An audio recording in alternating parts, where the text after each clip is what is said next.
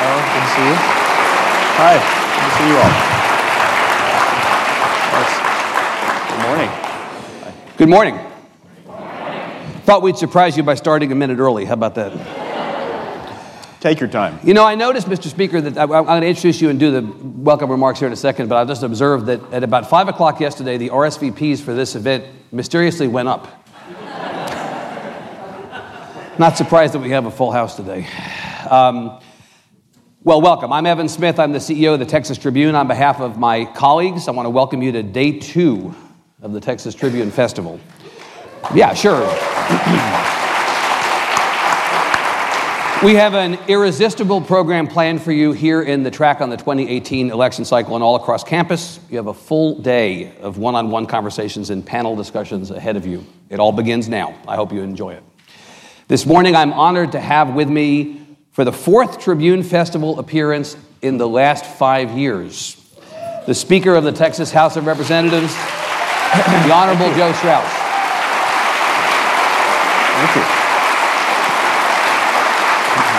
Although this is not in the script, I'm going to say this. Let it be said that while some elected officials these days believe it is not their responsibility to be in front of the press and in front of the public, the Speaker always shows up, and I want to acknowledge that and thank you.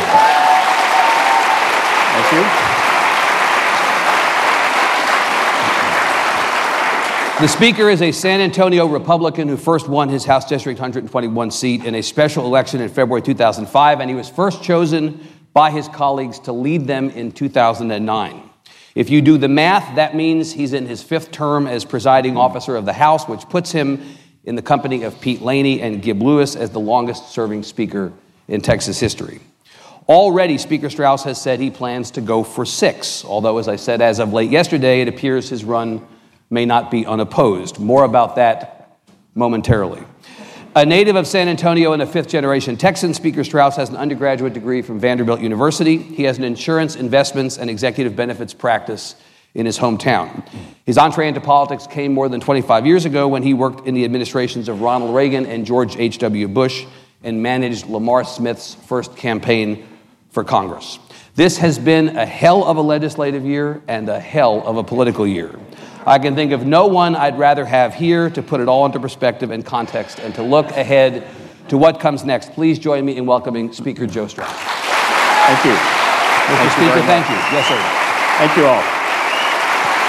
Thank you. Thank you. Mr. Speaker, I thought I'd give you a choice. I was going to bring one of those carnival wheels and spin and see where it landed, but we're going to do this a different way. I'm going to give you a choice. We can talk, to begin, about the Confederacy, Donald Trump, or Phil King. You pick. Where's that wheel? Okay. Imagine a wheel that lands on Phil King. As you know, State Representative Phil King of Weatherford, chairman of the Homeland Security and Public Safety Committee, a Straus chairman, __, yesterday afternoon announced his intention to run for Speaker. His statement was 3 paragraphs. Most people focused on the first paragraph, which said, "I'm running for Speaker." I focused on the second, and I'm going to do a dramatic reading of the second paragraph. The role of the presiding officer, Mr. King said in his statement, is not to control the House, but rather to facilitate, assist, and empower all members to represent their districts, promote their ideas, and implement their policies. He does not call you out by name, but I will. Seems like he's taken a shot at you. Do you control the House? Is that your job, to control the House? No, it's my job to serve as a presiding officer and to have some management responsibilities. Right. The Speaker does have influence, of course. Right. But not control. You don't pull levers behind a curtain. That's not your job. I don't control the House. There are issues, relatively few, where I'm pretty outspoken. Right. There might have been 1 or 2 this last session or so.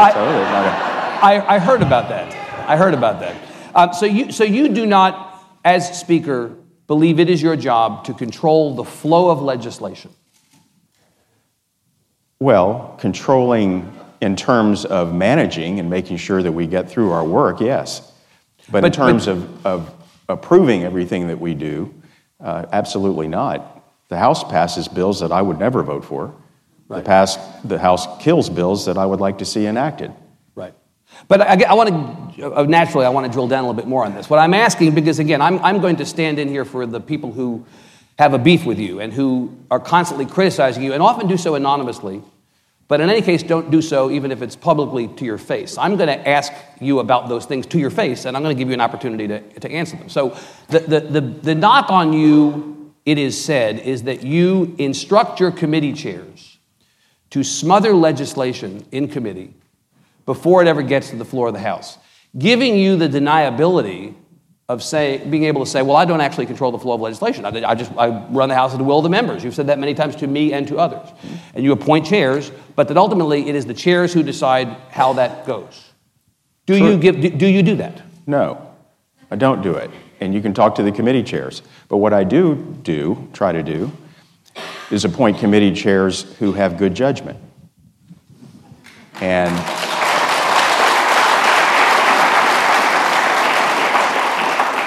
let the process work.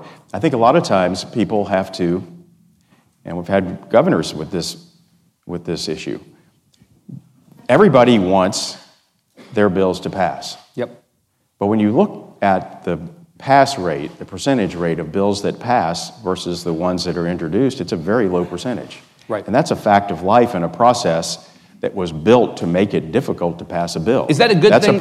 Yes, it's a good thing. It's a good thing. It's a very good thing. If you're a limited government person, it's a wonderful thing. So the legislature exists in many respects not to pass legislation, but not to pass legislation. Well, to be deliberate about it, to have a process that filters, and that gives people plenty of time to think about something before you enact it into law or pass it through the So explicitly, on the let's depict the bathroom bill as one of what I could name as many examples. You did not see Byron Cook, the chair of State Affairs, across the room and give him that little sign like in The Sting that Paul Newman gave Robert Redford to say, Ixnay on the bathroom bill A.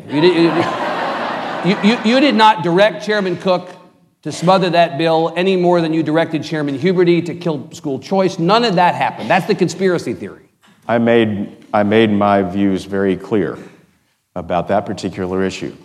After having listened to many faith leaders, listening to educators, listening to the law enforcement community, and listening to the business community that finally came together very strongly telling us that this would be an unnecessarily divisive and extremely damaging bill to pass for the Texas economy. Not to mention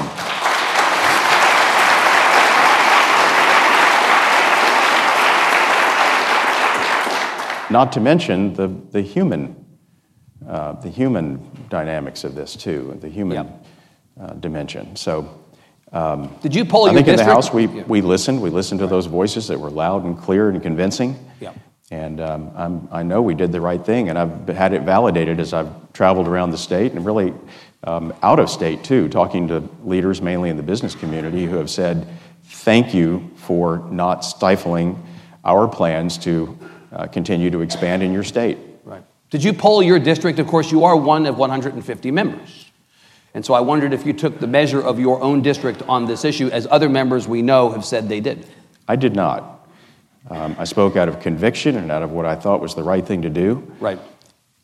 I can tell you, having gotten out there on that issue, though, what followed was, in my mind, an unprecedented avalanche of very positive communication from people I represent, thanking me for the position I took. So you feel like that you made the right, that tells you made the right call. I'm absolutely convinced. My position is in the mainstream of Republican thinking. Yep. So back to this question of the chairs and the beef that people have with you. So you've said, I pick people with judgment. You do not, just to say it out loud, you do not pick committee chairs who agree 100% with your legislative agenda. I don't know anybody in the House who agrees 100% with me. Okay. Do you believe membership? Now, I will say, yes. Take school finance, for example, which is a very broadly supported priority of the Texas House. It has been for several sessions now. I wouldn't appoint a chairman of public education or of the Appropriations Committee who was anti-public education. So to put that to a fine point, when Chairman Aycock announced he planned to retire, you had an opening for the Public Education Committee. Question is, who is the Speaker going to appoint, you would not have appointed, say, someone who was an advocate for school vouchers. Well, I wouldn't have appointed someone who was anti-public education. Do you see those things as the same? Well, they're intertwined. But I think some people can be pro-public education and have an open mind on vouchers. On the bathroom bill or anything else, Mr. Speaker, do you believe members should represent their districts? Yes, I do. Right. So if I think members always ought to represent their districts. Well, but again, the criticism, I'm saying it's implied, but it's honestly explicit in Chairman King's statement of candidacy for the speakership, as it were, is that the role of the presiding officer is to empower all members to represent their districts. He seems to be suggesting that that's not happening now. He is suggesting that. But you think you disagree. You disagree. And I disagree. And I would submit in the last 5 legislative sessions, the House members disagreed with that. Yeah. And so you don't begrudge any member who may disagree with you on an issue, but who polls his or her district and comes up with the finding that the people he or she represents say, we want this to happen. No, and I tell them to do what they think they should do for the people they represent, unless it violates their conscience. Right. Have you talked to Phil King since yesterday? Yeah, I did. Yeah. What did you say? You want to tell us about that conversation? Well, it was his. It was a short chat. He called me yesterday afternoon late. He said he was horrified that it had already gotten out. And I said, what's gotten out? He said some blogger put out that I have filed for speaker, and I wanted to tell you myself. So I'm sorry I didn't get to tell you myself. I consider us to be friends and whatever. I said, okay, well, I've seen this movie before.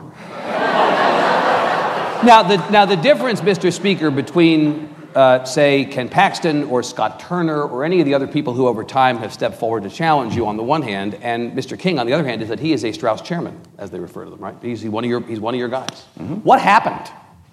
What do you think happened? I mean, you obviously had a good enough relationship with him and felt confident enough in his judgment and his belief in all things that, again, understanding that you pick people with good judgment, to make him a chair.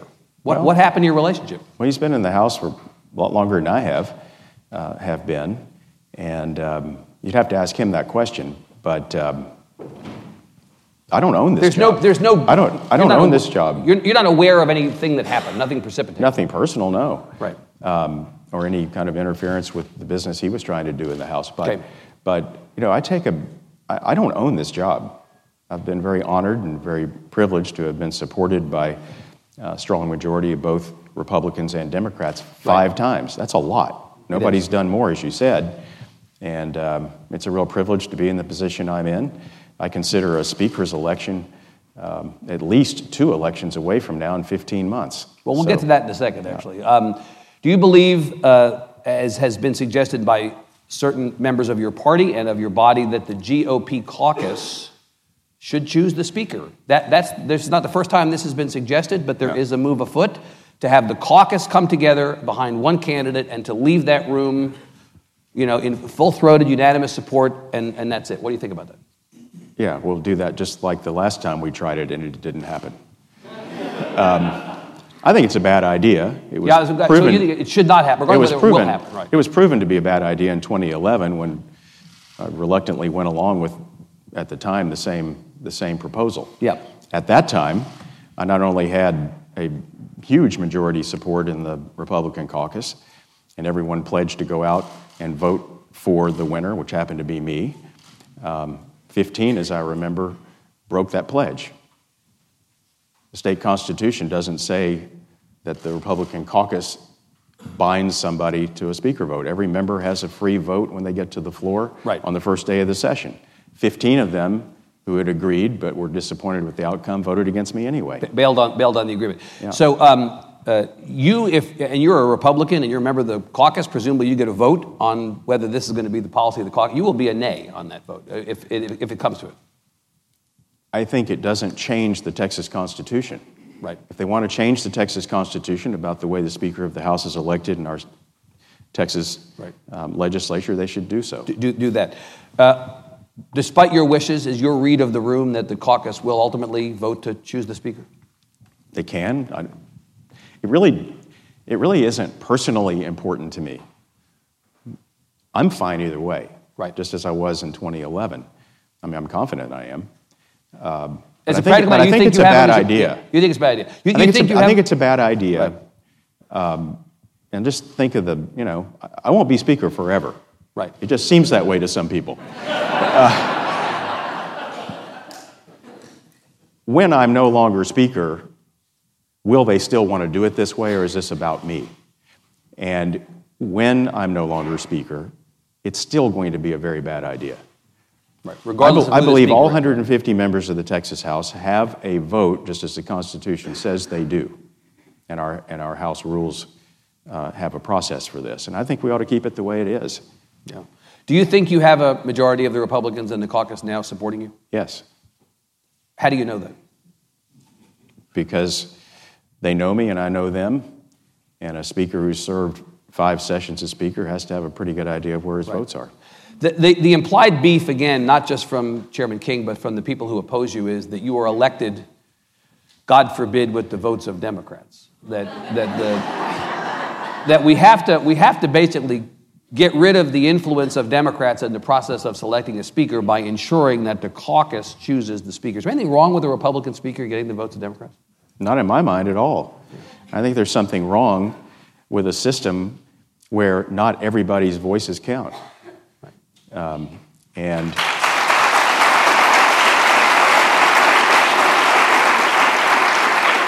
I'm a lifelong proud Republican. As you said, I've worked for 2 presidents. You were a Republican when some of the people criticizing you were still Democrats. That's probably true. And I'm also convinced that my way of thinking is in the mainstream of Republicanism, even today. Yep. There are factions and factions of factions that got off on these divisive wedge social issues that, frankly, don't excite me. But I do believe that, and I'm very proud of the fact that when I was first elected, we had a 2-seat majority. We now have a 40-seat majority. And I played a role in that. And I also chaired the Republican Legislative Campaign Committee, which helped build Republican legislative majorities in a supermajority of states. Yep. I'm very comfortable with my place in the Republican Party, and I'm very comfortable with my philosophy that invites people of the minority party into the discussion. Right.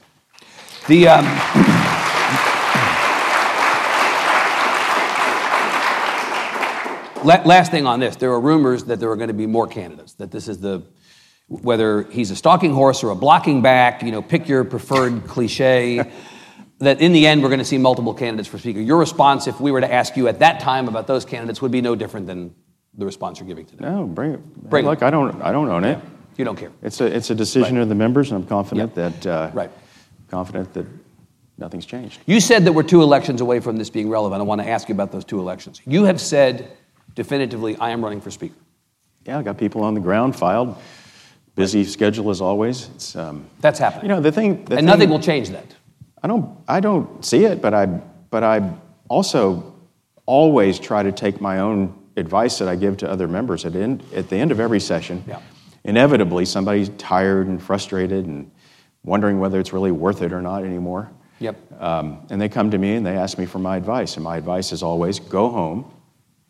Talk to your family, get connected in your community, get back into your business or whatever it is in your life, and give it some time to think before you make a rash decision that you might regret later. Right. And you have to remember, we were in session, 7 of these 9 months of this year. Correct. So, I think it's good for everybody to take a little bit of a take a breather. But yeah, look, family comes first. Public service is very important to me. And I'm certainly intending to run. Yep. And have to run for Speaker, or to run for Speaker or run for re-election, because that's part 2 of this question. Well, I wouldn't run for re-election if I didn't think I'd have a leadership role. So yeah, I'm run. Yeah. Say that again. I would not run for re-election if I did not think I had a leadership role. I don't think I'd want to stay in the House if I wasn't the presiding officer after 5 terms as doing so. Right. So look, here's. I think it's. Most important is the message that I gave to the Republican members of the caucus 2 nights ago. Okay. Yes, I went to the Republican caucus. It was very well received, by the way.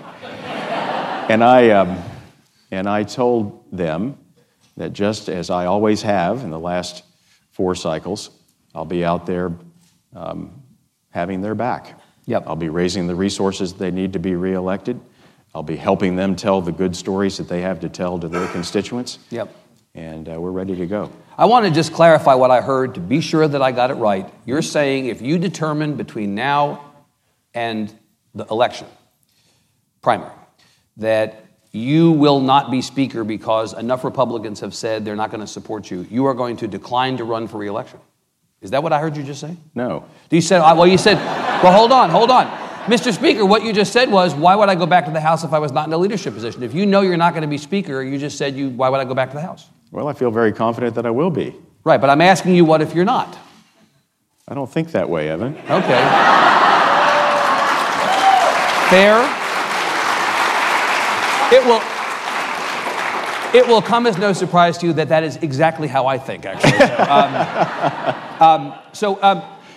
I was going to ask you if you're running for re-election as part 2, because there were all these reports of, people said, well, the Speaker's, I think Peggy Feekhack initially, but then others had reported that you were running for re-election as Speaker, and I said, well, is he running for re-election as state representative? Because that seems to be a precursor, and the question of that was a little muddy.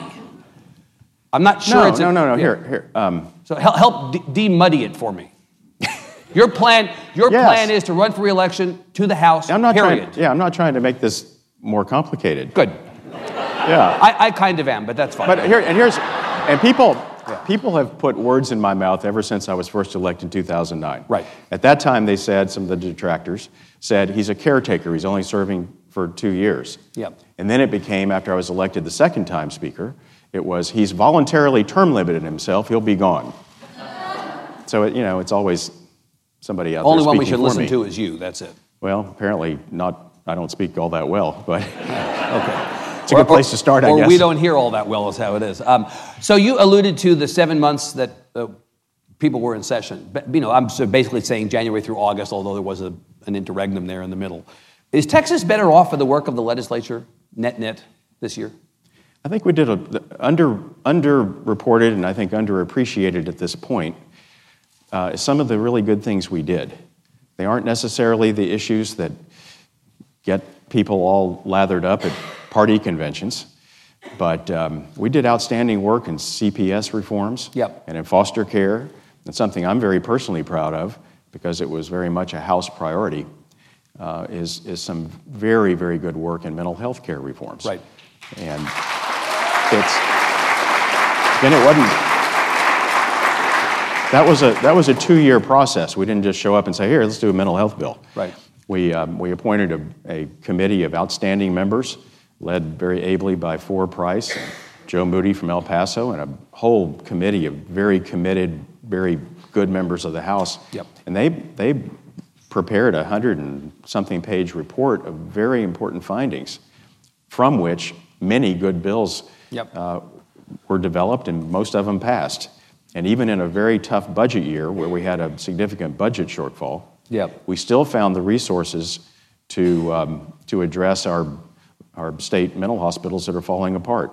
We found money for matching grants to help some of these very effective community programs that are working. We did work in jail diversions. And so these are the types of issues that I'm most proud of that make the real difference in people's lives.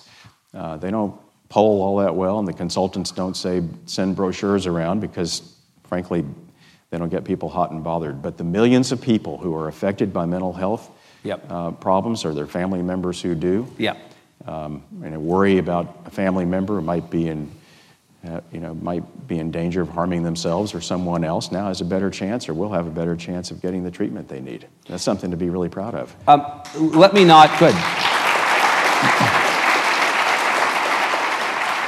Let me not take away from what you just said. CPS reform, very important, stated as an objective of the legislature, one of the rare bipartisan issues in this legislature.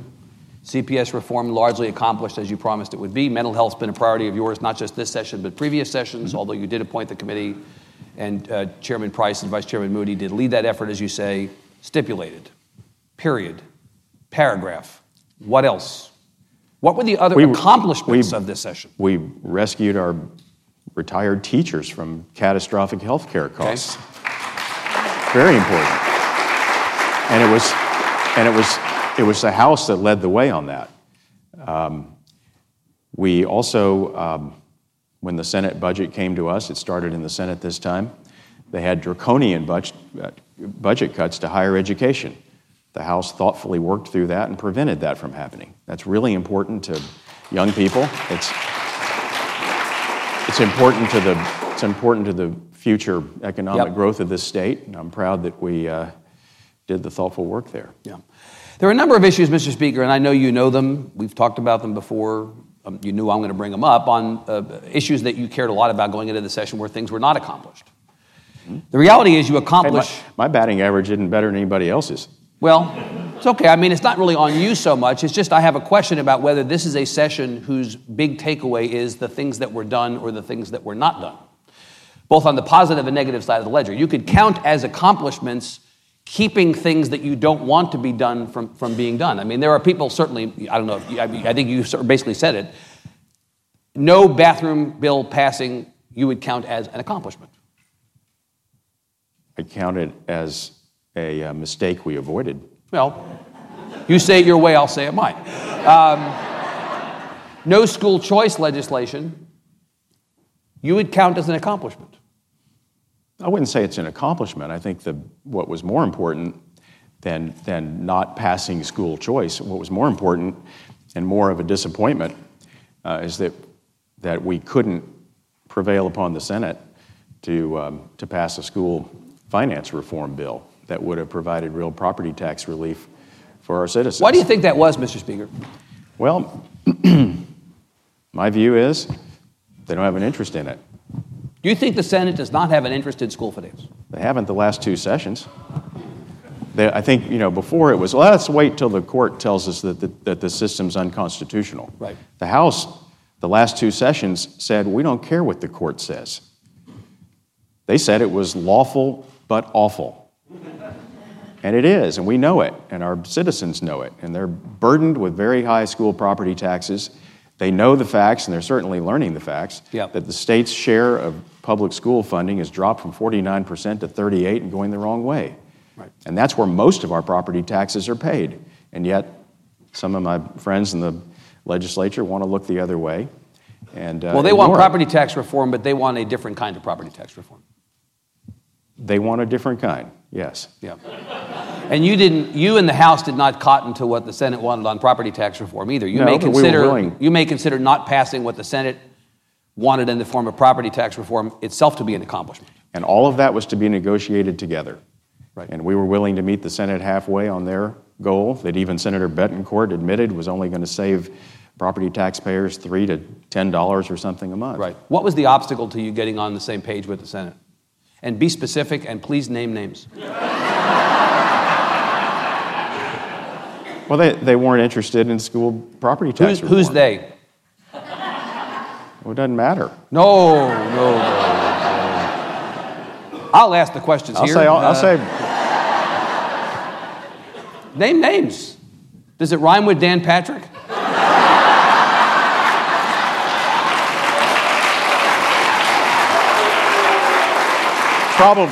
Probably not, but because I think when he was chairman of the Education Committee in the Senate, he had an interest in public schools. So I'm not going to. Well, the lieutenant governor on the. I remember it was Halloween Day. We were together before the Greater Houston Partnership, and I know it was Halloween Day because I told him I was going to show up for the interview in a Joe Straus mask. I remember that. We had a conversation about the session to come. This was in 2016, and he said to me on that day, with regard to school finance and school choice, no one without the other. He said, we're not going to do school finance without school choice.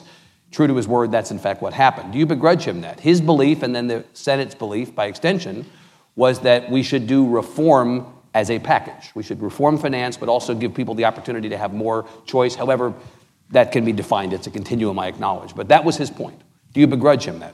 No, I don't begrudge him that, but I also never saw a serious counter to what the House had passed over there. Yeah. I want to ask you about the Republicans and the degree to which Republicans are or are not on the same page in this legislature. I think, Mr. Speaker of the legislature, in this way, that the Democrats have a math problem but not a politics problem, and the Republicans have a politics problem but not a math problem. The Democrats are pretty much aligned on policy. They just don't have enough numbers in the legislature to get anything done or to prevent anything on their own. But the Republicans have more than enough people in both the House and the Senate to get anything they wanted done if they simply got on the same page. But they have a politics problem. That it is often the inability of Republicans to get along that prevents legislation from being passed. When I hear people in the Senate, conservatives, say, we didn't get all the things that we wanted and it's those pesky Democrats, my response is, no, no, no. The reason you don't get everything you want is not because of Democrats, it's because of other Republicans. So I wonder if you could address this notion that the Republicans are in some way at war. And is that good or bad?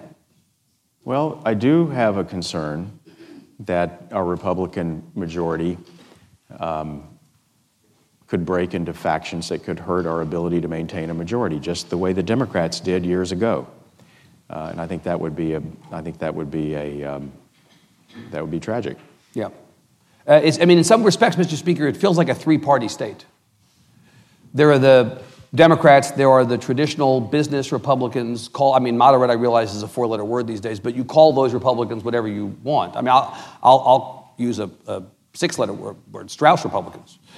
And then there's the grassroots, the movement conservatives. It seems on some days like there are three parties and not two, and so I just wonder what is it going to take to get the two Republican parties of Texas, which at the moment are running the state, to get on the same page. Well, it's probably going to take thinking along the lines of former President Reagan, who used to say, your 80% friend is not a traitor.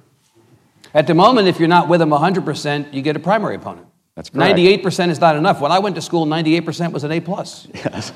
Right? That's right. And we do, and I think you can overstate the differences. We do agree on a lot, and we do get a lot of things done. Yeah. And so you're prepared. You released a statement. I'm not going to do a dramatic reading of it, but you released a statement in response to Chairman King's statement yesterday, in which you talked about the positive record of accomplishment in the House. Mm-hmm. That you believe that when you walk away from this last session, that this last session reflects a positive record of accomplishment. I was proud of the House, yes, and I think we did. I think we have a good story to tell in our districts, right, where we go to smaller districts than senators do, and certainly in statewide, obviously. Yeah. We go home where people know us, and if we represented their interests and we tell that story, they'll believe us and they'll send us back. And so I think I'm very confident about the record of the House, and I applaud the members, whether they agreed with me on every issue or not. As long as they did what they thought they should do, their constituents will reward them. So speaking of not agreeing with you on issues, I want to ask you about, as it relates to the session specifically, effectively your three sets of critics. The Freedom Caucus was a persistent source of criticism of the Speaker. You know who these guys are? Who are the other two? Oh, I'll get there. These are 12 members, very conservative, generally accepted to be the most conservative members of the House. And it seemed occasionally from the outside that the 83 were more often than not bending in the direction of the 12, much more so than the numbers would have suggested. Do you believe that characterization is true? I think it's an issue-by-issue thing. You have any beef with them? Do you think that, are they legitimate in their, it's like perfectly fine, whatever they think, that's it? You don't have a problem with them? I wish those 12 or so would expend their energy trying to help us get a school finance reform bill passed. Well, one of the 12 voted for Chairman Huberty's school finance bill. Not all 12, but one of the 12. You wish the other 11 would get on board. I just wish they channel their energies toward more positive and productive pursuits. Right. So you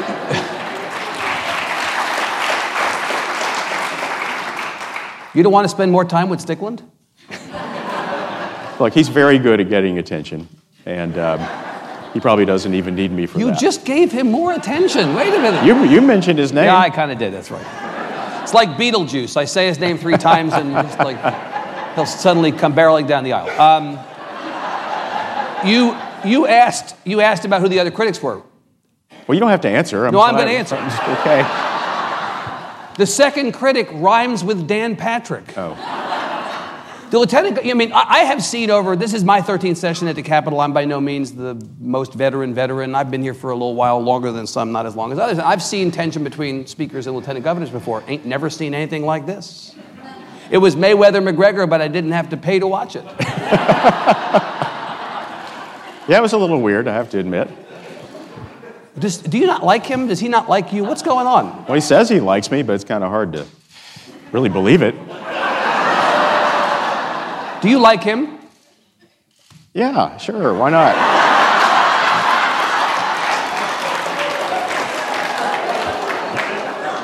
I found some. Not exactly sure you just swiped right. I don't know that. I found some of the late night eruptions not terribly friendly sounding. Can you get along with him for the good of the state of Texas? Of course, and we have. Yeah.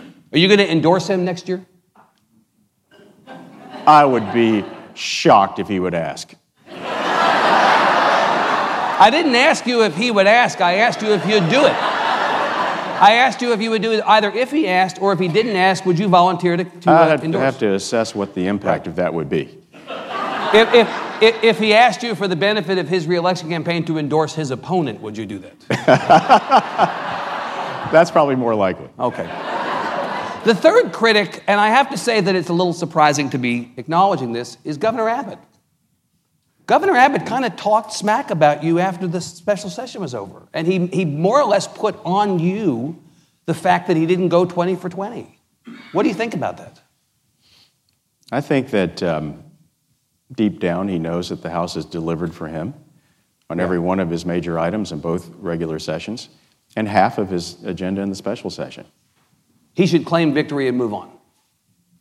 Yeah, he did the first day after the session. But not on the second day. You heard the same things I heard. He specifically called you out. He called out the House. He said, this is not the way this should have happened. Well, as much as we respect and have delivered on major priorities of the governors, the House has priorities too. And the House does not work for the governor.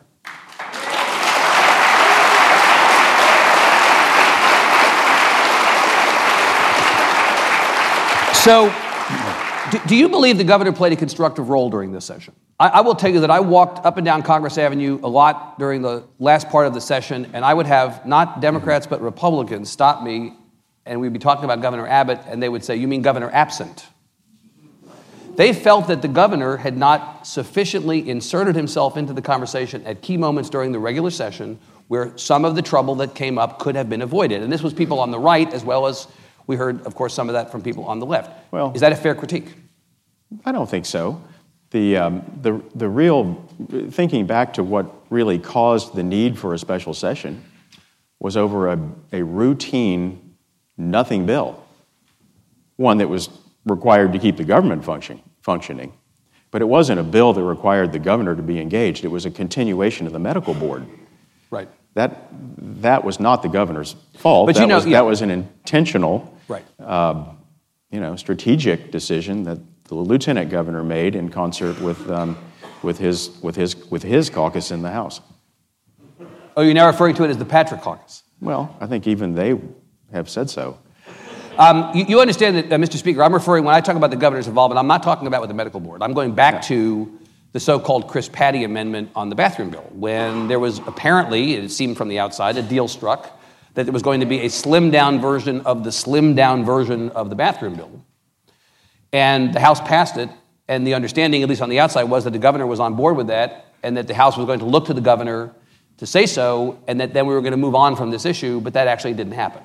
I'm wondering, should the governor have interceded in fights earlier in the session on that issue or other issues that might have caused the trajectory of the session to go differently? Well, I think on the issues that are required to be passed, the things that the state government has to do and the legislature has to do, yes, passing a balanced budget, in this case with a serious budget shortfall without raising taxes, he was engaged in those discussions and we got it done. To your satisfaction, he was sufficiently engaged in that we got it done, and he was part of the discussions and signed the budget and many other bills too. I mean, he got all of his major priorities passed. The House and Senate delivered for him. The Senate got a number of their priorities passed, and the House did too. Ethics-ish, right? Yeah. Ish. No, we did, some. Right. But I mean, all in all, the regular session was perfectly acceptable. Did a lot of good things. Yeah. And I think whether the governor was all over every issue or he wasn't, he was involved and appropriately involved where he needed to be to help get us get the major things across the finish line. Will you endorse him for re-election? Well, that would be a different question, of course. Yeah, sure. Imagine. Yeah, but I don't know if he'll ask. I hope he asks. He doesn't have to ask you, in other words, in this, like the lieutenant governor. Oh, look, I don't think it matters, but yeah, I mean, sure, I'm going to support our incumbents. Will you support every incumbent House member? I'll support the Republican House members who are constructive, who are helping to address the major challenges facing our state. So you're going to pick and choose. You're going to pick winners and losers. Well, let's see who has races. Well, shall I name some people? We could just go down the list right here. Shall I start at the A's? Beetlejuice. No, I mean, you have members. Look, you're going to have some Freedom Caucus members who are going to have challengers from the left. Are you going to support the challengers? I'm going to do what I've always done, which is to support those who need it the most, who are having challengers because they have been constructive problem solvers. So you'll support Byron Cook against Mr. McNutt? That you can count on. You'll support Wayne Faircloth over Mays Middleton? Wayne's done a good job in the House, and he's done some good things for his district. He's somebody who pays very close attention to the concerns of his voters. But if Matt Rinaldi were to draw Bennett Ratliff again in Irving, would you support Bennett Ratliff? Would you support Matt Rinaldi, or would you keep your powder dry? I don't think there's a challenger in that race. But if there were a challenger, Mr. Speaker, follow me down this path. Would you? I think we've gone quite far enough. Yeah, I bet you do. All right. Before we go to questions from the audience, and we will go to questions, we have microphones at both aisles. I want to ask you, on a more serious turn to where the interim finds us, how is Harvey going to change the interim? It seems like whatever happened over the last 7 months, the last paragraph of the story is forget all that, because Harvey has changed everything from a budget standpoint and a non-budget standpoint. Can you reflect on that? You're right. Harvey has changed everything. Yeah. Whatever any of us thought or had hoped that the agenda for the next session would be, it's going to be overtaken by Mother Nature. Yeah. And I think I want to say that the governor's work in responding to this catastrophe has been good and commendable, and the president and the Congress, I don't often say this, have come to our aid, and they've done it quickly, and I give them all high marks for that. It needs to continue. But it's going to be it's going to be the biggest challenge that we face. I think this interim period is going to be the most challenging one in any of our memories. And that's not to say that some of the big issues like school finance reform, some of the budget holes that we left in terms of Medicaid, and delaying payments for transportation, those don't go away. Well, in fact, they may look in retrospect, who knew this was going to happen? But it may look in retrospect like that was a bad decision, because now the holes that were left are now going to be that much bigger or blown open by the additional costs that you had not anticipated. Well, it's going to be a challenge, but we'll be able to deal with it. Right. I don't want to go... And we'll be able to deal with the Harvey issues, too, once we know specifically what they are and what the state's responsibility is. But there is some flexibility in our current budget. Could you explain that? I don't want to go all Gene Wu on you here, but there is this question about the rainy day fund, right? Yeah. And you know why? I mean, literal rain fell, right? It sure did. And why optically, there's a question: what on earth are you saving this money for, if not this? Well, I understand there's an answer to that. Yeah, well, number one, we don't know what the state's requirement is yet. Right. And number two, in the short term, there's some flexibility in the existing appropriations. The governor has over $100 million in his disaster relief fund. Yep. He has the authority to move money from agency to agency as needed in a way that we can come and backfill later. So basically, you don't use the rainy day fund now. You don't call for a special session in order to unlock those dollars, which you would need to do because it's 2/3 of the House, 2/3 of the Senate. But from a procedural standpoint, You spend the money anyway, and then you come back in 2019, and at that point you backfill with that very same rainy day fund money. That's certainly a possibility. That's the possibility. And not unlikely. And do you have any concern that the same people who would oppose use of the rainy day fund now will oppose it then? Do you worry that that's going to happen? Could you possibly find yourself left with a check, basically, in 2019? I have confidence that out of respect for the way Texans have responded to other Texans in need after Harvey, right, that the legislature will do everything that is necessary and proper to take care of this. Okay. I'm happy to go to questions. Well, no, we have microphones. So if you don't mind, if people have questions, go to the microphones. I will go left, right. We'll call on as many people as possible, try to get to as many questions as possible. And when 9:30 comes, we're going to have to end to keep the program moving. Please don't make speeches, ask questions. I will bust you if you make a speech. Only person who gets to make a speech here is me. So, okay. Sir. Okay, I'm David Brockman with the Baker Institute for Public Policy. Yes, sir. And there was a time when the Republican Party in Texas was the business party, basically. It really supported business. And it would have been surprising, to say the least, to see Republicans go so strongly against the business community as they did with this last session with bathrooms, with public school finance, with immigration, and so forth. And I'm wondering, do you think that the Texas GOP, at least factions of it, have lost their way? Yeah. As it relates to that specifically, are you still the party of business? I think we're in danger of getting away from that, and I think that would be a terrible mistake. Government doesn't create jobs; the private sector does. Belief in free market, free enterprise has always been a bedrock foundation of the Republican Party.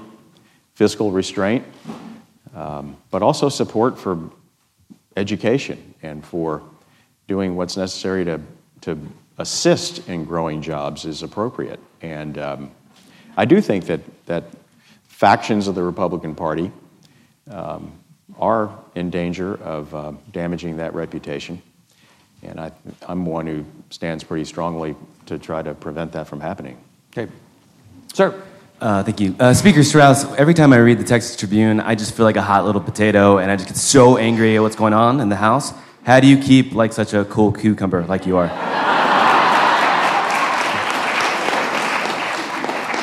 Well, potatoes and mainly cucumbers. Because awesome. I'm now hungry. This is good. Mainly because I know what real stresses are. And I know that for individuals in Texas, not just politicians, real stresses are when you have a loved one in the hospital, somebody who has not sure you can pay for your child's education, you have a family member with a mental health issue. Those are real stresses. Real stresses aren't whether House Bill 98 is going to pass committee or not. So I keep it in perspective. And we've had, 85 sessions of the legislature and a whole bunch of special sessions, and we haven't ruined the state yet. Sir. Considering the implied tensions between the Democrats and you personally, as well as the fact that you're running for a sixth term, which one do you believe is more important, voicing the opinions that are popular amongst legislation as well as the general population, or doing what you believe is right? Doing what you believe is right always should come number one, but politics, if you're going to do it at any level of success, you have to find a balance, which doesn't mean you give up your beliefs or principles, but you do have to find a balance knowing that your beliefs and principles aren't the only ones that count.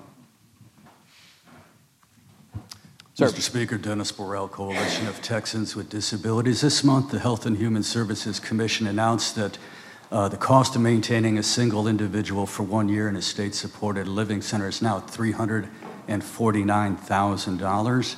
A lot of that is due to we haven't shrunk the size of the network over the last 25 years with the 70% decline in census. Is it time to look at right-sizing the size of that network, achieve some savings, and move those to address the long waiting list for community services? We'll certainly take a look at that. I appreciate your raising that issue. Yeah. You're willing to look at that? Of course. Great. Good. Sir. Thank you, Mr. Speaker. One of the most interesting things that I read during the session was the piece called America's Future is Texas. And I especially remember the part where you described, I don't want to put words in your mouth, but essentially that the House... Hey, why not? Everybody else has. Fair enough. Essentially the part where you noted that the House has sort of acted as a foil to the Senate and the governor, and that you're worried that that might make it less effective in that role in the future and make the Senate even more of its characteristics than it already has. So what I'm wondering is, at the point where the House is often seen as sort of a bastion of the business faction of the Republican Party and the more moderate faction, how the House can move away from that role in future sessions. Well, I think the House is conservative. I think any characterization of the House's performance in my time as anything other than a conservative body is not correct. I do think we try to be thoughtful. We play through a process where, as I mentioned earlier, bills have to be considered many times before they can be passed. Yep. And I think that's good. So I'm not really sure how to answer that question. I think the House is going to continue to conduct ourselves the way we have. But it is a conservative body that passes conservative legislation. Let me go at that question maybe just to try to help point it in the right. So one theory is that the House pays attention to what the Senate does and reacts to what the Senate does. Another theory is that the House does what the House thinks it needs to do and does not pay attention to the Senate. You play golf, not tennis, right?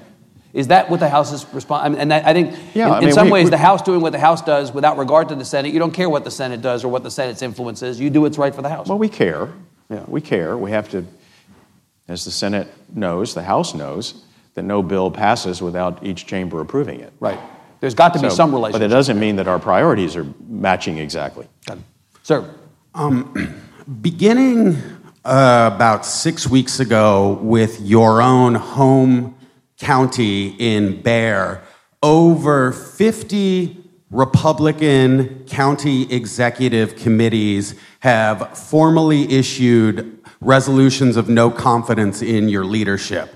You are also coming up in the next Bexar County meeting. There's going to be a resolution to consider formally censoring you under Rule 44 of the Republican Party of Texas. What is your reaction to these developments? Well, my first reaction, thank you for the flattering question, but my first...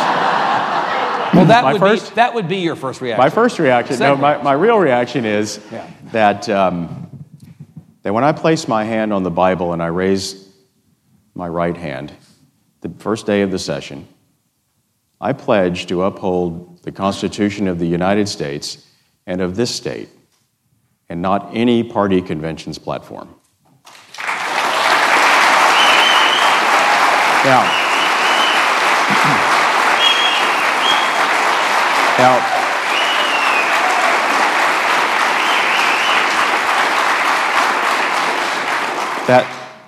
that is not to say that in the Bexar County Republican Party, of which I was a precinct chairman for a number of years and on the management committee, that a very small faction of the precinct chairs met recently and on a handwritten last-minute note piece of paper passed something because they knew they had just enough votes in that small group of people who are not my friends.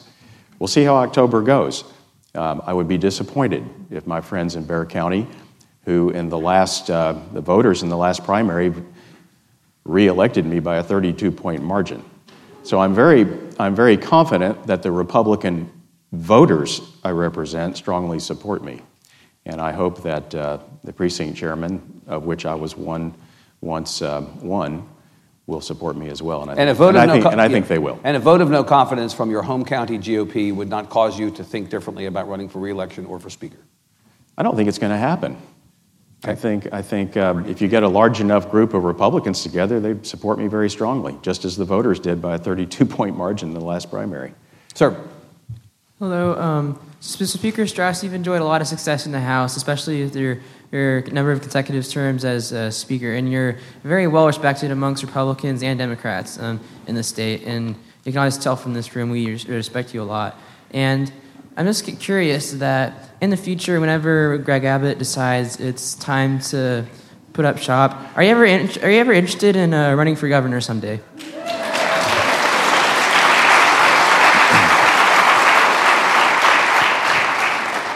Well, I'm interested in, as I said, I'm not going to serve as speaker forever.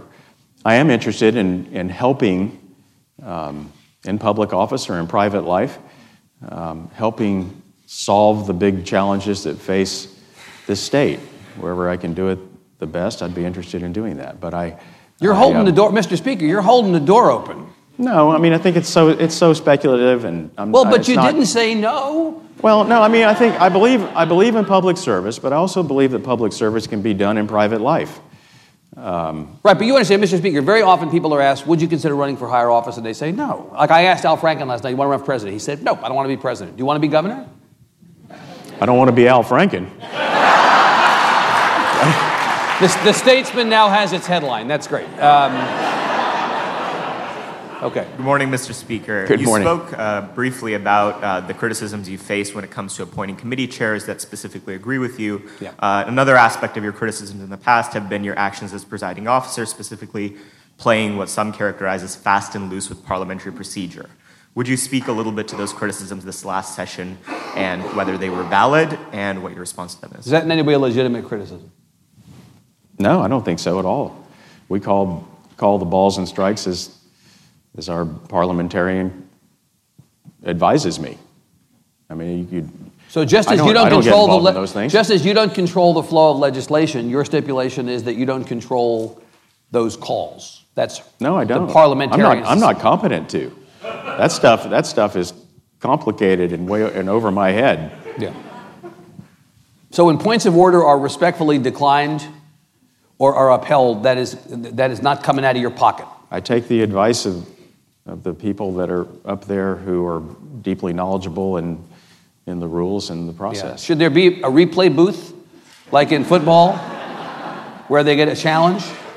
There was a challenge this year. Yeah. Yeah. There was in the Senate as well. It does happen. Mm-hmm. Ma'am. I'm Rebecca Belmetero, and I run for State Board of Education a few times. I wanted to know what can Democrats do to help you in the areas that we have in common without hurting your reputation? Would you rather they just didn't come near you? Anyone who has served 5 terms as Speaker of the House has no reputation to be too worried about. Speak your mind. Work for your priorities. As I said, I'm not a Democrat. I'm a proud, lifelong Republican. We know that. But I welcome you to the conversation, and I don't think every Republican is right about everything. I don't think every Democrat's wrong about everything. So I think the system works better when you invite everybody to the table and you try to come up with good solutions to the serious challenges and not get distracted by some of these wedge issues that are really meant to divide people. Ma'am. Speaker, this question is about redistricting. The House Redistricting Committee this year, led by Cindy Burkett, despite 3 federal courts finding that we have racially discriminatory districts drawn, refused to hold a single hearing. Obviously, there's been some change in that with the Supreme Court temporary stay on this, though we probably won't get that done by 2018. But it seemed that there was every reason to at least hold hearings on it. And I know that there was a fair amount of public requests and outcry asking for it.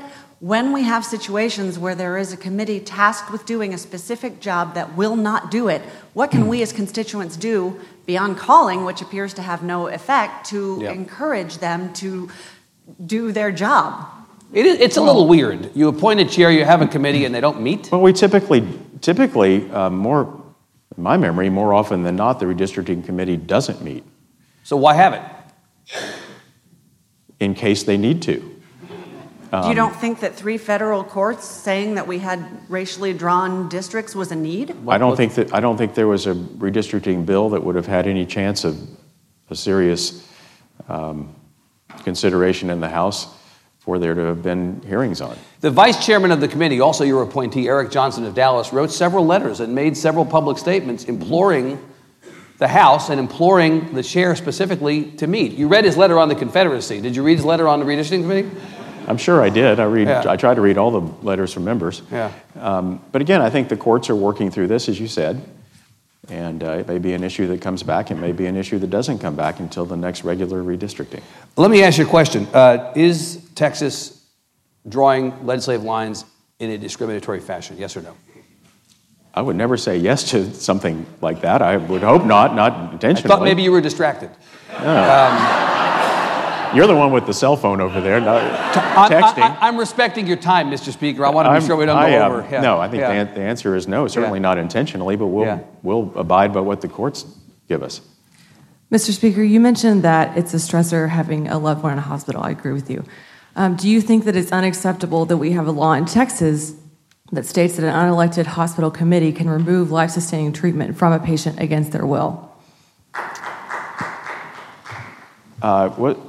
Didn't we address that issue in the last We've addressed session? parts of it. We've addressed that you can no longer put unilateral DNRs on a patient. You can no longer withdraw food and water, but you can still withdraw with dialysis and a ventilator, other life-sustaining treatment. Thank you. I know that the DNR issue was resolved, at least legislatively, to our best ability recently, but it's not a policy area that I'm deeply knowledgeable about. Mr. Speaker, you'll be happy to know that we're done. That does make me happy. I'm not so happy.